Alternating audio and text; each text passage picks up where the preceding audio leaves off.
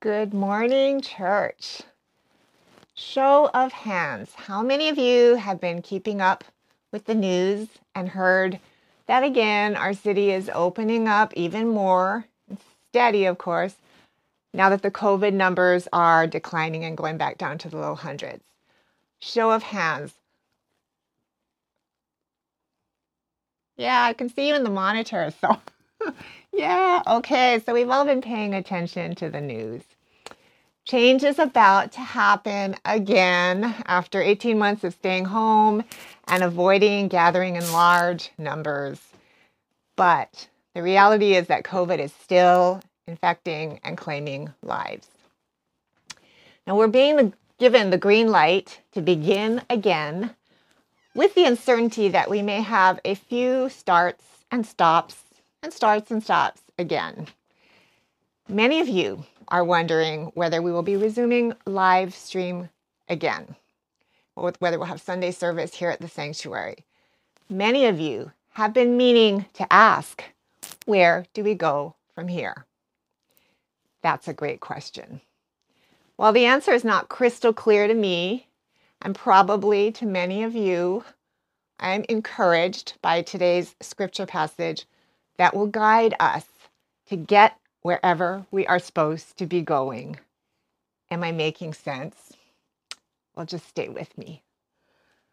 This morning, we are finishing up our sermon series, I've Been Meaning to Ask, focusing on the question today, where do we go from here? When you're shipwrecked, when you're perplexed, when you're content, when you just know you're supposed to be doing something else. In all these situations and more, whether to ourselves, to one another, or to our all-knowing God, I've been meaning to ask, where do we go from here? Why ask? Well, let's explore today's scripture to find out. It is my great joy this morning to have two of our Wellspring family read our scripture for us, and that is Acts 10 if you have your Bible, and they're reading from the NIV version. So let's spotlight Ryan Pye, who is joining us all the way from Rice University in Houston, Texas, and Colleen Itano, all the way from Kailua, Hawaii. So please go ahead and read, Colleen and Ryan. Acts 10. At Caesarea, there was a man named Cornelius, a centurion in what was known as the Italian regiment. He and all his family were devout and God-fearing. He gave generously to those in need and prayed to God regularly. One day at about 3 p.m, he had a vision. He distinctly saw an angel of God who came to him and said, "Cornelius." Cornelius stared at him in fear. "What is it, Lord?" he asked. The angel answered, "Your prayers and gifts to the poor have come up as a memorial offering before God. Now send men to Joppa to bring back a man named Simon, who is called Peter. He is staying with Simon the tanner, whose house is by the sea." When the angel who spoke to him had gone, Cornelius called 2 of his servants and a devout soldier who was one of his attendants. He told them everything that had happened and sent them to Joppa. At about noon the following day, as they were on their journey and approaching the city, Peter went up on the roof to pray. He became hungry and wanted something to eat, and while the meal was being prepared, he fell into a trance. He saw heaven opened and something like a large sheet being let down to earth by its 4 corners. It contained all kinds of 4-footed animals, as well as reptiles and birds. Then a voice told him, "Get up, Peter, kill and eat." "Surely not, Lord," Peter replied. "I have never eaten anything impure or unclean." The voice spoke to him a second time. "Do not call anything impure that God has made clean." This happened 3 times, and immediately the sheet was taken back to heaven. While Peter was wondering about the meaning of the vision, the men sent by Cornelius found out where Simon's house was and stopped at the gate. They called out, asking if Simon, who was known as Peter, was staying there. While Peter was still thinking about the vision, the Spirit said to him, "Simon, 3 men are looking for you. So get up and go downstairs. Do not hesitate to go with them, for I have sent them." Peter went down and said to the men, "I'm the one you're looking for. Why have you come?" The men replied, "We have come from Cornelius the centurion. He is a righteous and God-fearing man who is respected by all the Jewish people. A holy angel told him to ask you to come to his house so that he could hear what you have to say." Then Peter invited the men into the house to be his guests. The next day, Peter started out with them, and some of the believers from Joppa went along. The following day, he arrived in Caesarea. Cornelius was expecting them and had called together his relatives and close friends. As Peter entered the house, Cornelius met him and fell at his feet in reverence. But Peter made him get up. "Stand up," he said. "I am only a man myself." While talking with him, Peter went inside and found a large gathering of people. He said to them, "You are well aware that it is against our law for a Jew to associate with or visit a Gentile. But God has shown me that I should not call anyone impure or unclean. So when I was sent for, I came without raising any objection. May I ask why you sent for me?" Cornelius answered, 3 days ago, I was in my house praying at this hour at 3 in the afternoon. Suddenly, a man in shiny clothes stood before me and said, 'Cornelius, God has heard your prayer and remembered your gifts to the poor. Send to Joppa for Simon, who is called Peter. He is a guest in the home of Simon the tanner, who lives by the sea.' So I sent for you immediately, and it was good of you to come. Now we are all here in the presence of God to listen to everything the Lord has commanded you to tell us." Then Peter began to speak.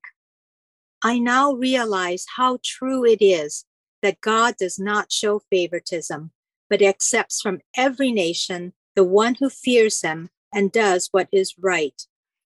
You know the message God sent to the people of Israel, announcing the good news of peace through Jesus Christ, who is Lord of all. You know what has happened throughout the province of Judea, beginning in Galilee after the baptism that John preached, how God anointed Jesus of Nazareth with the Holy Spirit and power, and how he went around doing good and healing all who were under the power of the devil, because God was with him. We are witnesses of everything he did in the country of the Jews and in Jerusalem. They killed him by hanging him on a cross, but God raised him from the dead on the third day and caused him to be seen. He was not seen by all the people, but by witnesses whom God had already chosen, by us who ate and drank with him after he rose from the dead. He commanded us to preach to the people and to testify that he is the one whom God appointed as judge of the living and the dead. All the prophets testify about him, that everyone who believes in him receives forgiveness of sins through his name." While Peter was still speaking these words, the Holy Spirit came on all who heard the message. The circumcised believers who had come with Peter were astonished that the gift of the Holy Spirit had been poured out even on Gentiles. For they heard them speaking in tongues and praising God. Then Peter said, "Surely no one can stand in the way of being baptized with water. They have received the Holy Spirit just as we have." So he ordered that they be baptized in the name of Jesus Christ. Then they asked Peter to stay with them for a few days. This is the word of the Lord. Thanks be to God. Amen.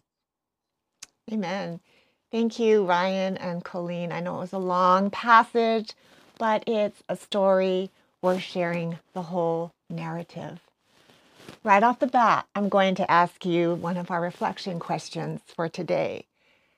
And it is, whom do you identify with in this story?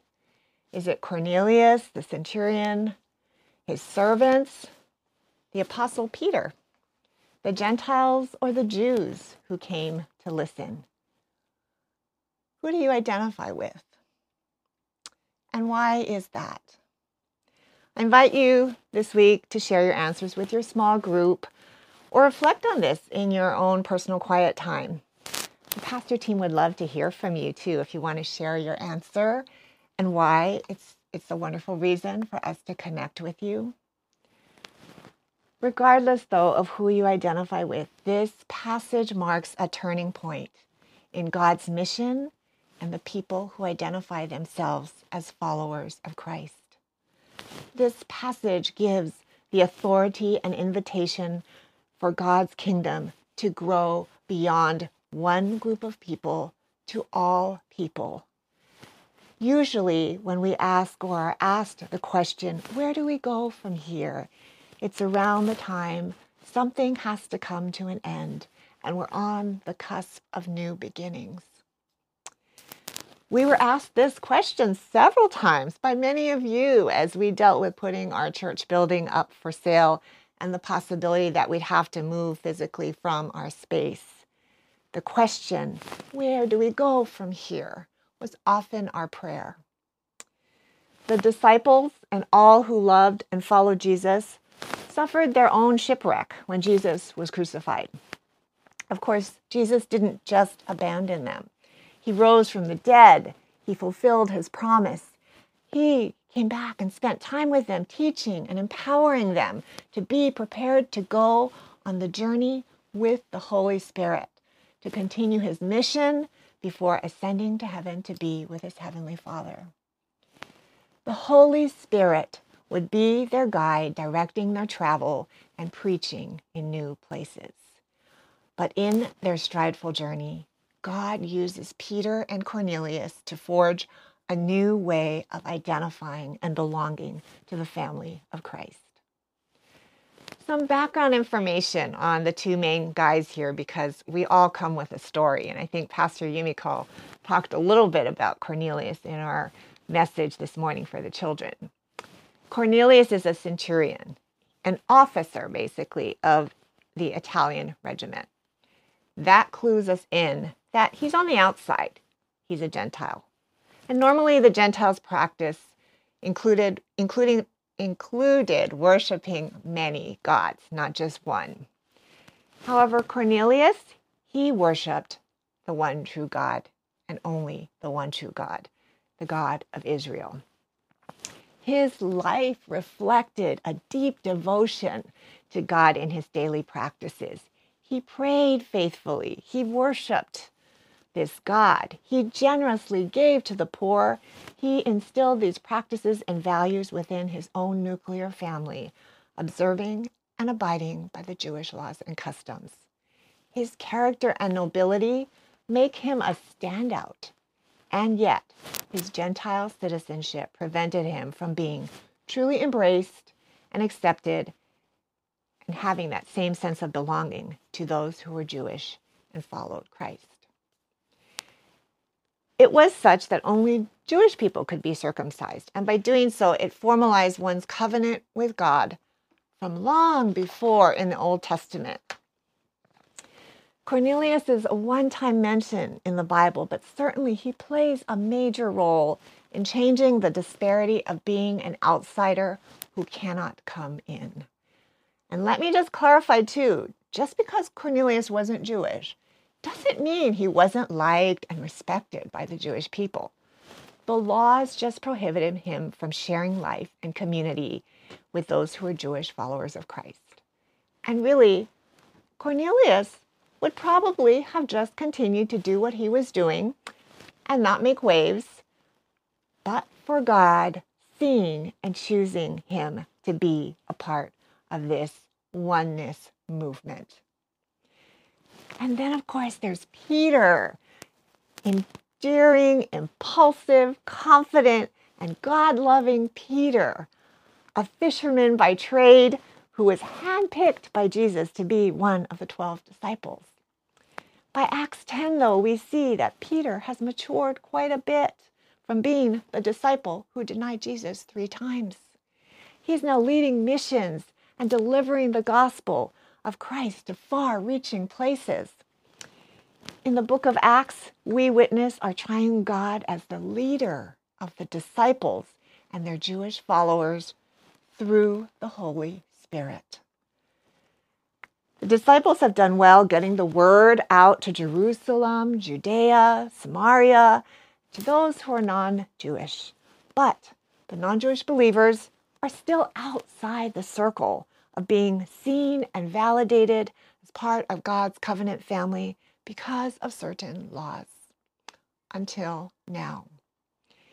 Here we see the Holy Spirit is at work breaking down the barriers of culture, ethnicity, race, law, politics, religion, to name a few, that separate and prevent all people from having a relationship with Christ as one body, equally unified. God's mission was to grow the church, but the way in which the apostles had been going about it wasn't the best way, but they were following the laws and the customs. Cornelius, he was a good person who belonged, but not quite. Have you ever felt like you knew you were supposed to be a part of something, but didn't quite feel like you belonged there, or that people felt that way about you? I returned a couple of weeks ago from the Santa Cruz area after a week of intensive classes on the Old Testament. We were studying the Pentateuch, and classes were 5 straight days from 9 to 4-ish and consisted of about 5+ hours of lectures every day on the first 5 books of the Bible. That's like going through one book of the Bible every day. It was intense, it was grueling, it was stressful, and so foreign to me as it was the beginning of my very first seminary class. Between the nervousness of managing the workload, of being a student again, I was anxious being an introvert in a crowd. I was intimidated by the titles and the ways that people presented themselves. Everyone seemed to belong and to fit in, but me. I've been used to traveling. I've been going to retreats, but I've been used to traveling with Pastor Rebecca and having the comfort and familiarity of being roommates with her whenever there's a church conference or a retreat. But this time I was by myself. I was going to have a new unknown roommate. I was forced to get out of my comfort zone daily once I touched down in San Jose to get to my destination, Mission Springs Retreat Center. The first time that the discomfort began was just offering a ride to some of my other fellow students in my cohort from the airport. People I hadn't met and so I already felt a little bit intimidated by. Great start. But it went well enough. They were really kind and personable, and spending 5 hours with them was very pleasant.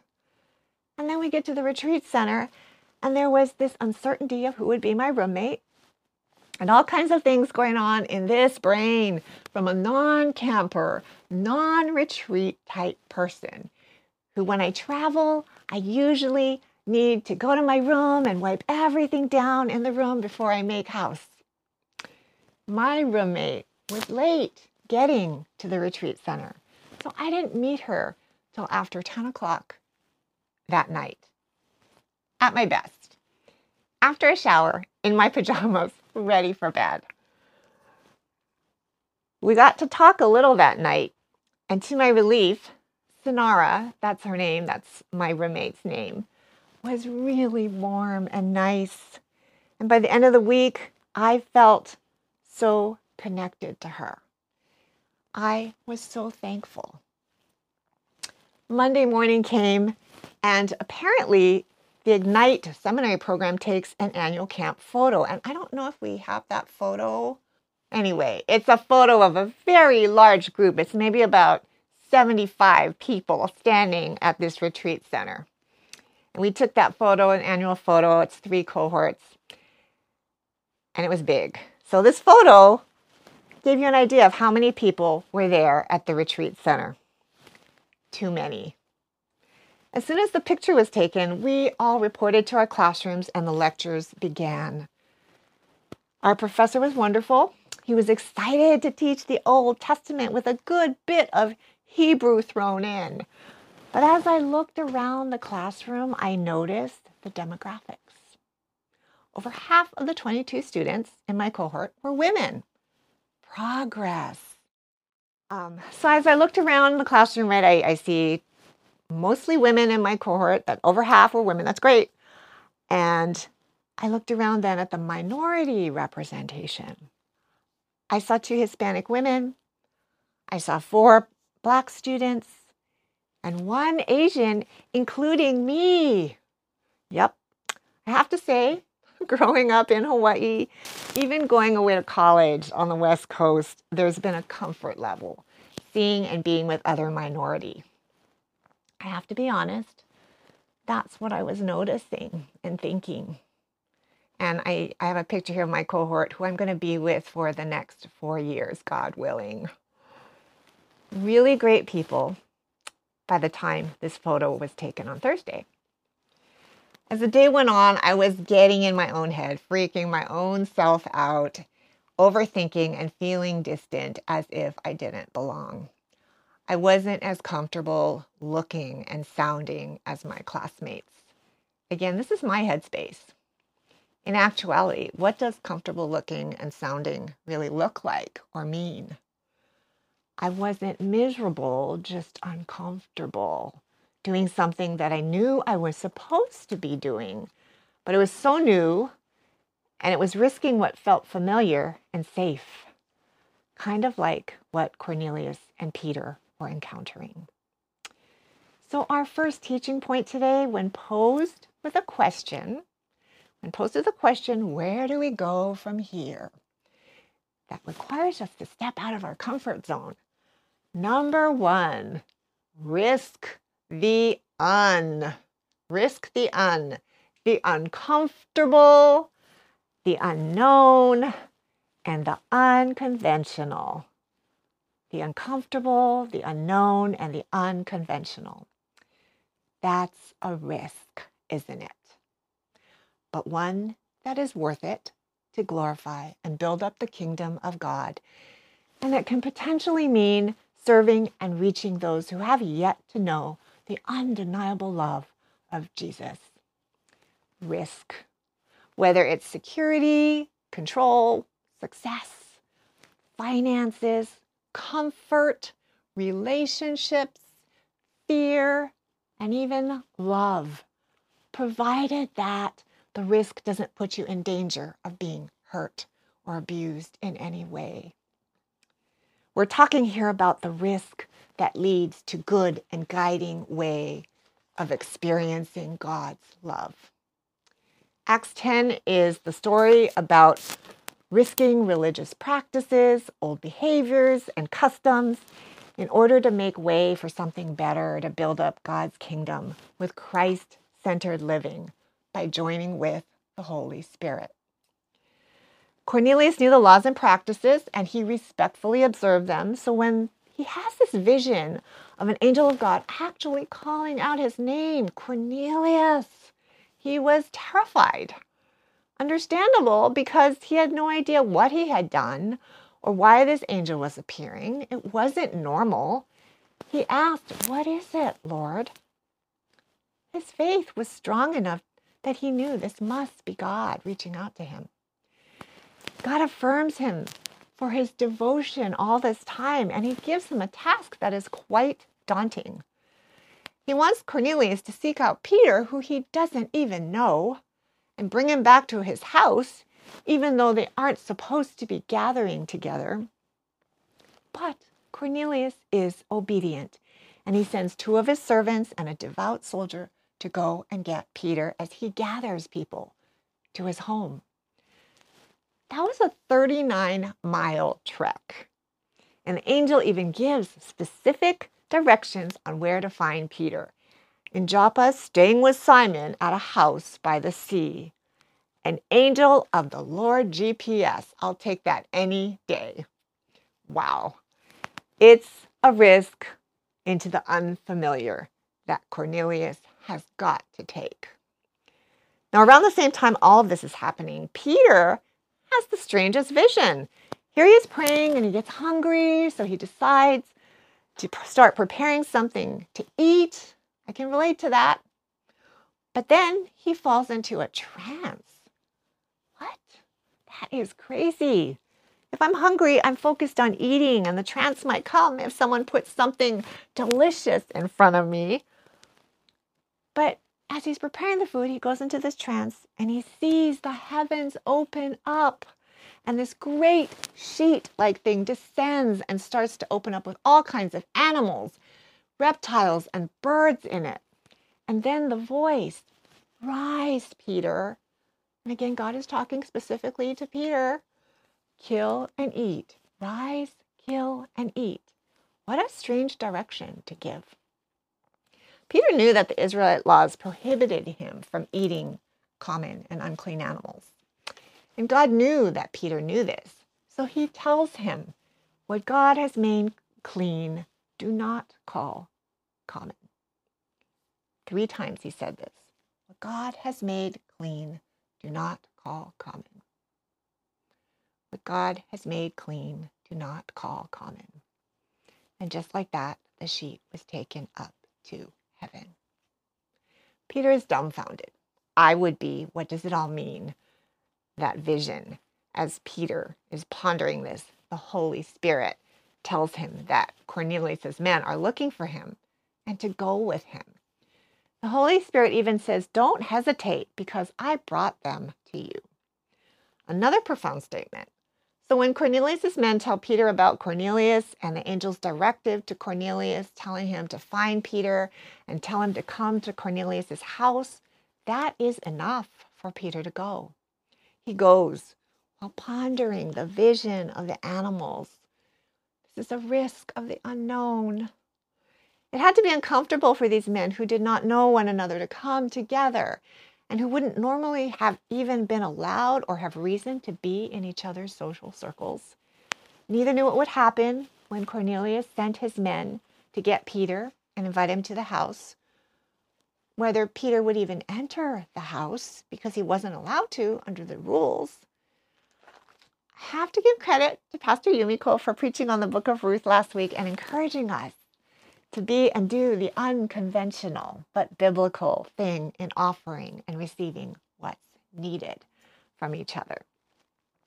Peter and Cornelius definitely responded to the need and took a risk with the unconventional, going against a system that has been in place way before the Messiah was even born. That's courageous. Reflection question number 2 asks you, in your own life, what are you being invited to join with the Holy Spirit in? What Is it the uncomfortable, the unknown, the unconventional? How will this challenge you? How might it transform you? How will you respond? Nothing is too big or too small of an for the Lord. And it could be that you want to do something like get involved with a charitable cause and you're not sure what it will entail or how to start. It could be you're trying to talk to someone that you've been in conflict with for a while and it's scary and it's uncomfortable, risking being rejected. It could be you're just struggling with staying connected with your church family because we've been apart for so long and you don't really know what or how to reconnect. Just know when you risk, you will not be alone. Back to my seminary class for a little bit. I was feeling somewhat like Cornelius, doing what I thought would be honoring to God and learning more to enable me to be a better teacher and preacher. I knew it would be risk to do something that would mean a new beginning of being uncomfortable, full of unknowns, and even unconventional. Here I am, an Asian American woman in my mid-50s, going to seminary in what has been a predominantly white male culture. It's a risk. It still feels a lot uncomfortable, but I go because God has called me to be in this season of the uns. In our scripture passage, Cornelius tries to deal with the awkwardness of their meeting and the unconventionalness of it all right away. He assumes a posture of humility with Peter when he sees him, and he falls to his feet, worshiping him. By then, Peter realizes the meaning of the vision in his trance with the animals. He builds up his new friend as one of Christ's own, saying, "Stand up. I too am a man." He's conveying, we're the same. We're people. We love the same God, which is a surprise and a relief to Cornelius because he's already invited a house full of people to come hear Peter preach the gospel, not knowing, right, whether Peter would come or even receive him. Peter understands now that this is part of the Holy Spirit's work to contribute to God's mission. And so he diffuses the tension of differences by telling them all, despite Jewish laws prohibiting association or visits between Jewish and other nations, God has shown him, Peter, that no person should be called common or unclean. Wow. He's just announced the breaking down of barriers of discrimination and legalism in exchange for inclusiveness and relationships to be able to live out God's heart and mission on a grand scale. Everyone is welcome. Inclusiveness and relationship that sees every single person as worthy of a just and valid, genuine relationship with Jesus. So when posed with the question, where do we go from here? Number 2, join with the Holy Spirit in God's missional heart. Join with the Holy Spirit in God's missional heart. Both Cornelius and Peter realized that they share the same God and faith, a God who is very much alive and present through the Holy Spirit, and a God who has released them to relationship and community with each other, serving with and alongside each other. When Cornelius responds to Peter's being there in verse 33, he says, "We're all here in the presence of God to hear all that you've been commanded by the Lord." And this is a rather prophetic and true profession of Cornelius's faith in God's invitation and presence about to be known in the form and power of the Holy Spirit. And there's no denying the Holy Spirit is there. Those of you who have had a nudge or even a big push by the Holy Spirit at points in your life, you know what I'm talking about. I've had many enough. The latest in my Old Testament seminary class. On our second day of classes, it was Tuesday, our professor began our class asking if anyone had any comments or questions about the day before or from the day before. And several people raised their hands asking about class material. But I was feeling that weird, stirring, gnawing nervousness that comes up from realizing that you're going to have to say something out loud in front of a group of people that you aren't comfortable with. I was sweating. And it was really cold in the room. It was like in the 50s outside and freezing in the sanctuary that we were in. The window of opportunity was closing as the professor asked if there were any more questions, and there was a silence before moving on to the day ahead. And so I raised my hand. And I don't remember my exact words, but it went something like, I wasn't going to say anything, but I feel this is the Holy Spirit prompting me to share. We're a cohort, and we're going to be together for the next 4 years, and this is hard for me coming into a new setting. I'm really shy in big groups, and I realized that before class started, we never got to come together as our cohort, just our cohort together. We met up with other cohorts for worship and a photo, but we never got to begin as a unified group. And I want to encourage us to start being open and genuine and sharing with one another, because the support and encouragement that we get from each other, knowing that there's going to be highs and lows over the next 4 years, is what's going to help us get through the next 4 years together. And then there was silence. Talk about risking being uncomfortable and unknown. The professor had only asked for questions, and I went ahead and created a different agenda.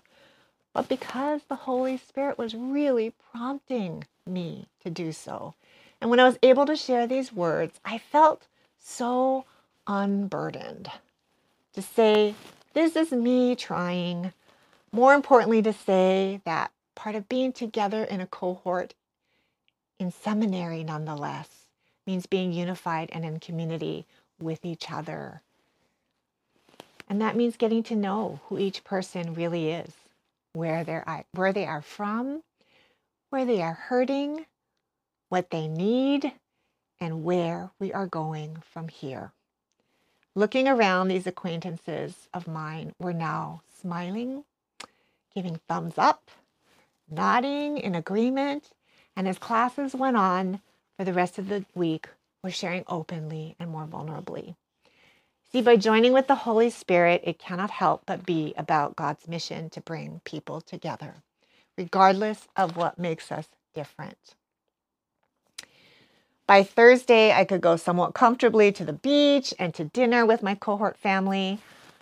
I think it's still going to take time for me to feel completely comfortable being me. But again, when you are part of God's mission with the Holy Spirit, it makes being in the unknown much more bearable, and it gives you a strength and faith that you wouldn't feel going at it alone.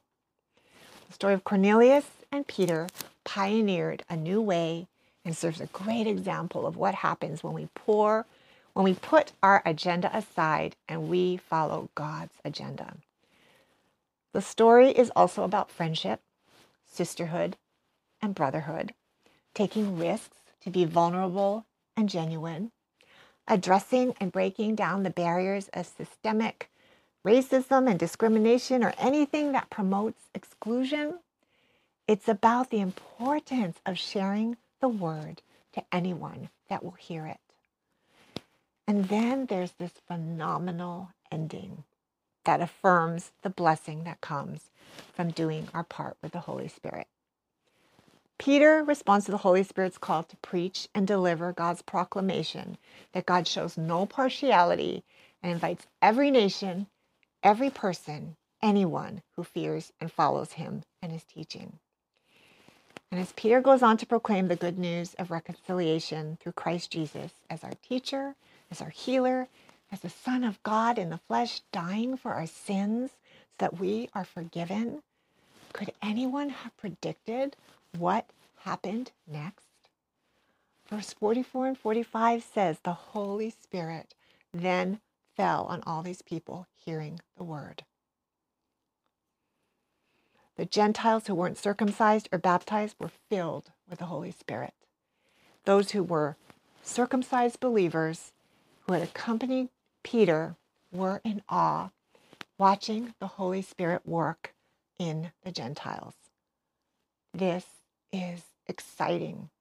The message that God wants to break down the barriers that separate, that God is limitless in his capacity to reach people, that God can use anyone to be part of this universal mission.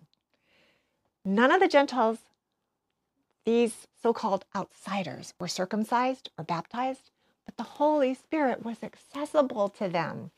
Why? Because God simply desires openness of heart to enter in. Because Cornelius and Peter listened to God and took the risk of bringing the message of God's hope for reconciliation and for a better world to those who were on the outside. It's not a part of this passage, but the ending of division was also the beginning of the church in Antioch, one of the largest and most cosmopolitan cities in part of the Roman Empire. A church that would become the first multi-ethnic church in history, and it would be the place where we first start to call believers in Christ Christians, and a place from where the first international missionaries are called and sent out to continue joining with the Holy Spirit in God's missional heart. All because of this encounter. Our last reflection question is focused on the Holy Spirit, and it's one I asked as a new believer. And I would have loved to hear from others. So I ask you to consider, how would you describe an encounter or stirring of the Holy Spirit to someone unfamiliar with God moving in this way? How would you describe an encounter or stirring of the Holy Spirit to someone unfamiliar with God moving in this way? I would love to hear your responses. So feel free to reach out and share with me or the rest of our pastoral team.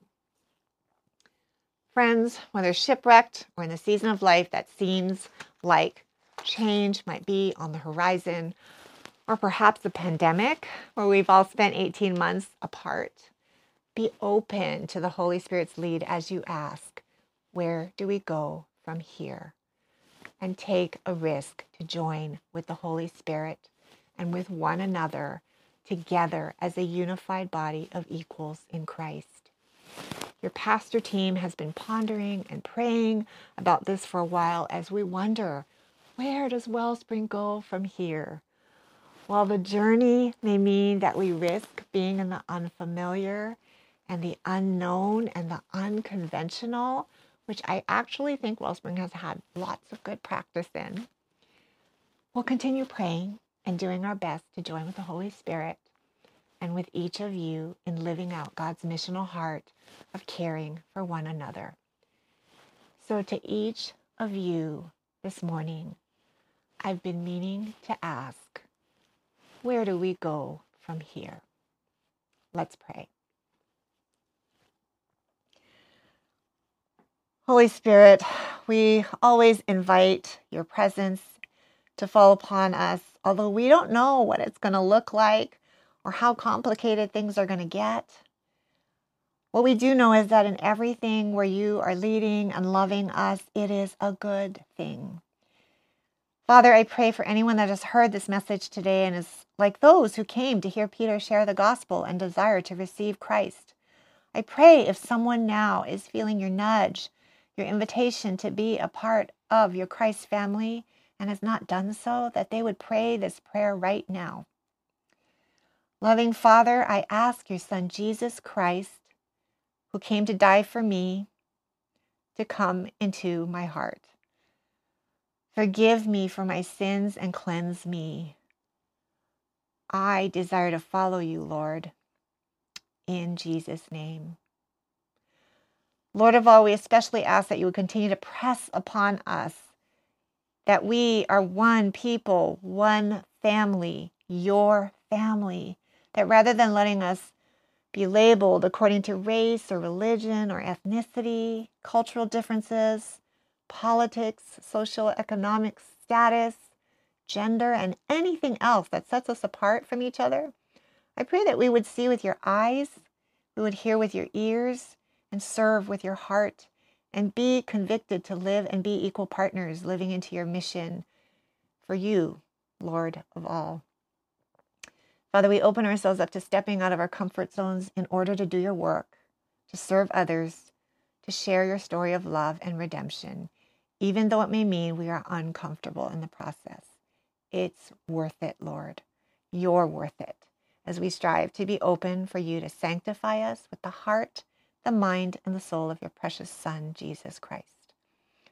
Holy Spirit, be breath and life as you journey with us, with the life and power of the Holy Spirit. Amen.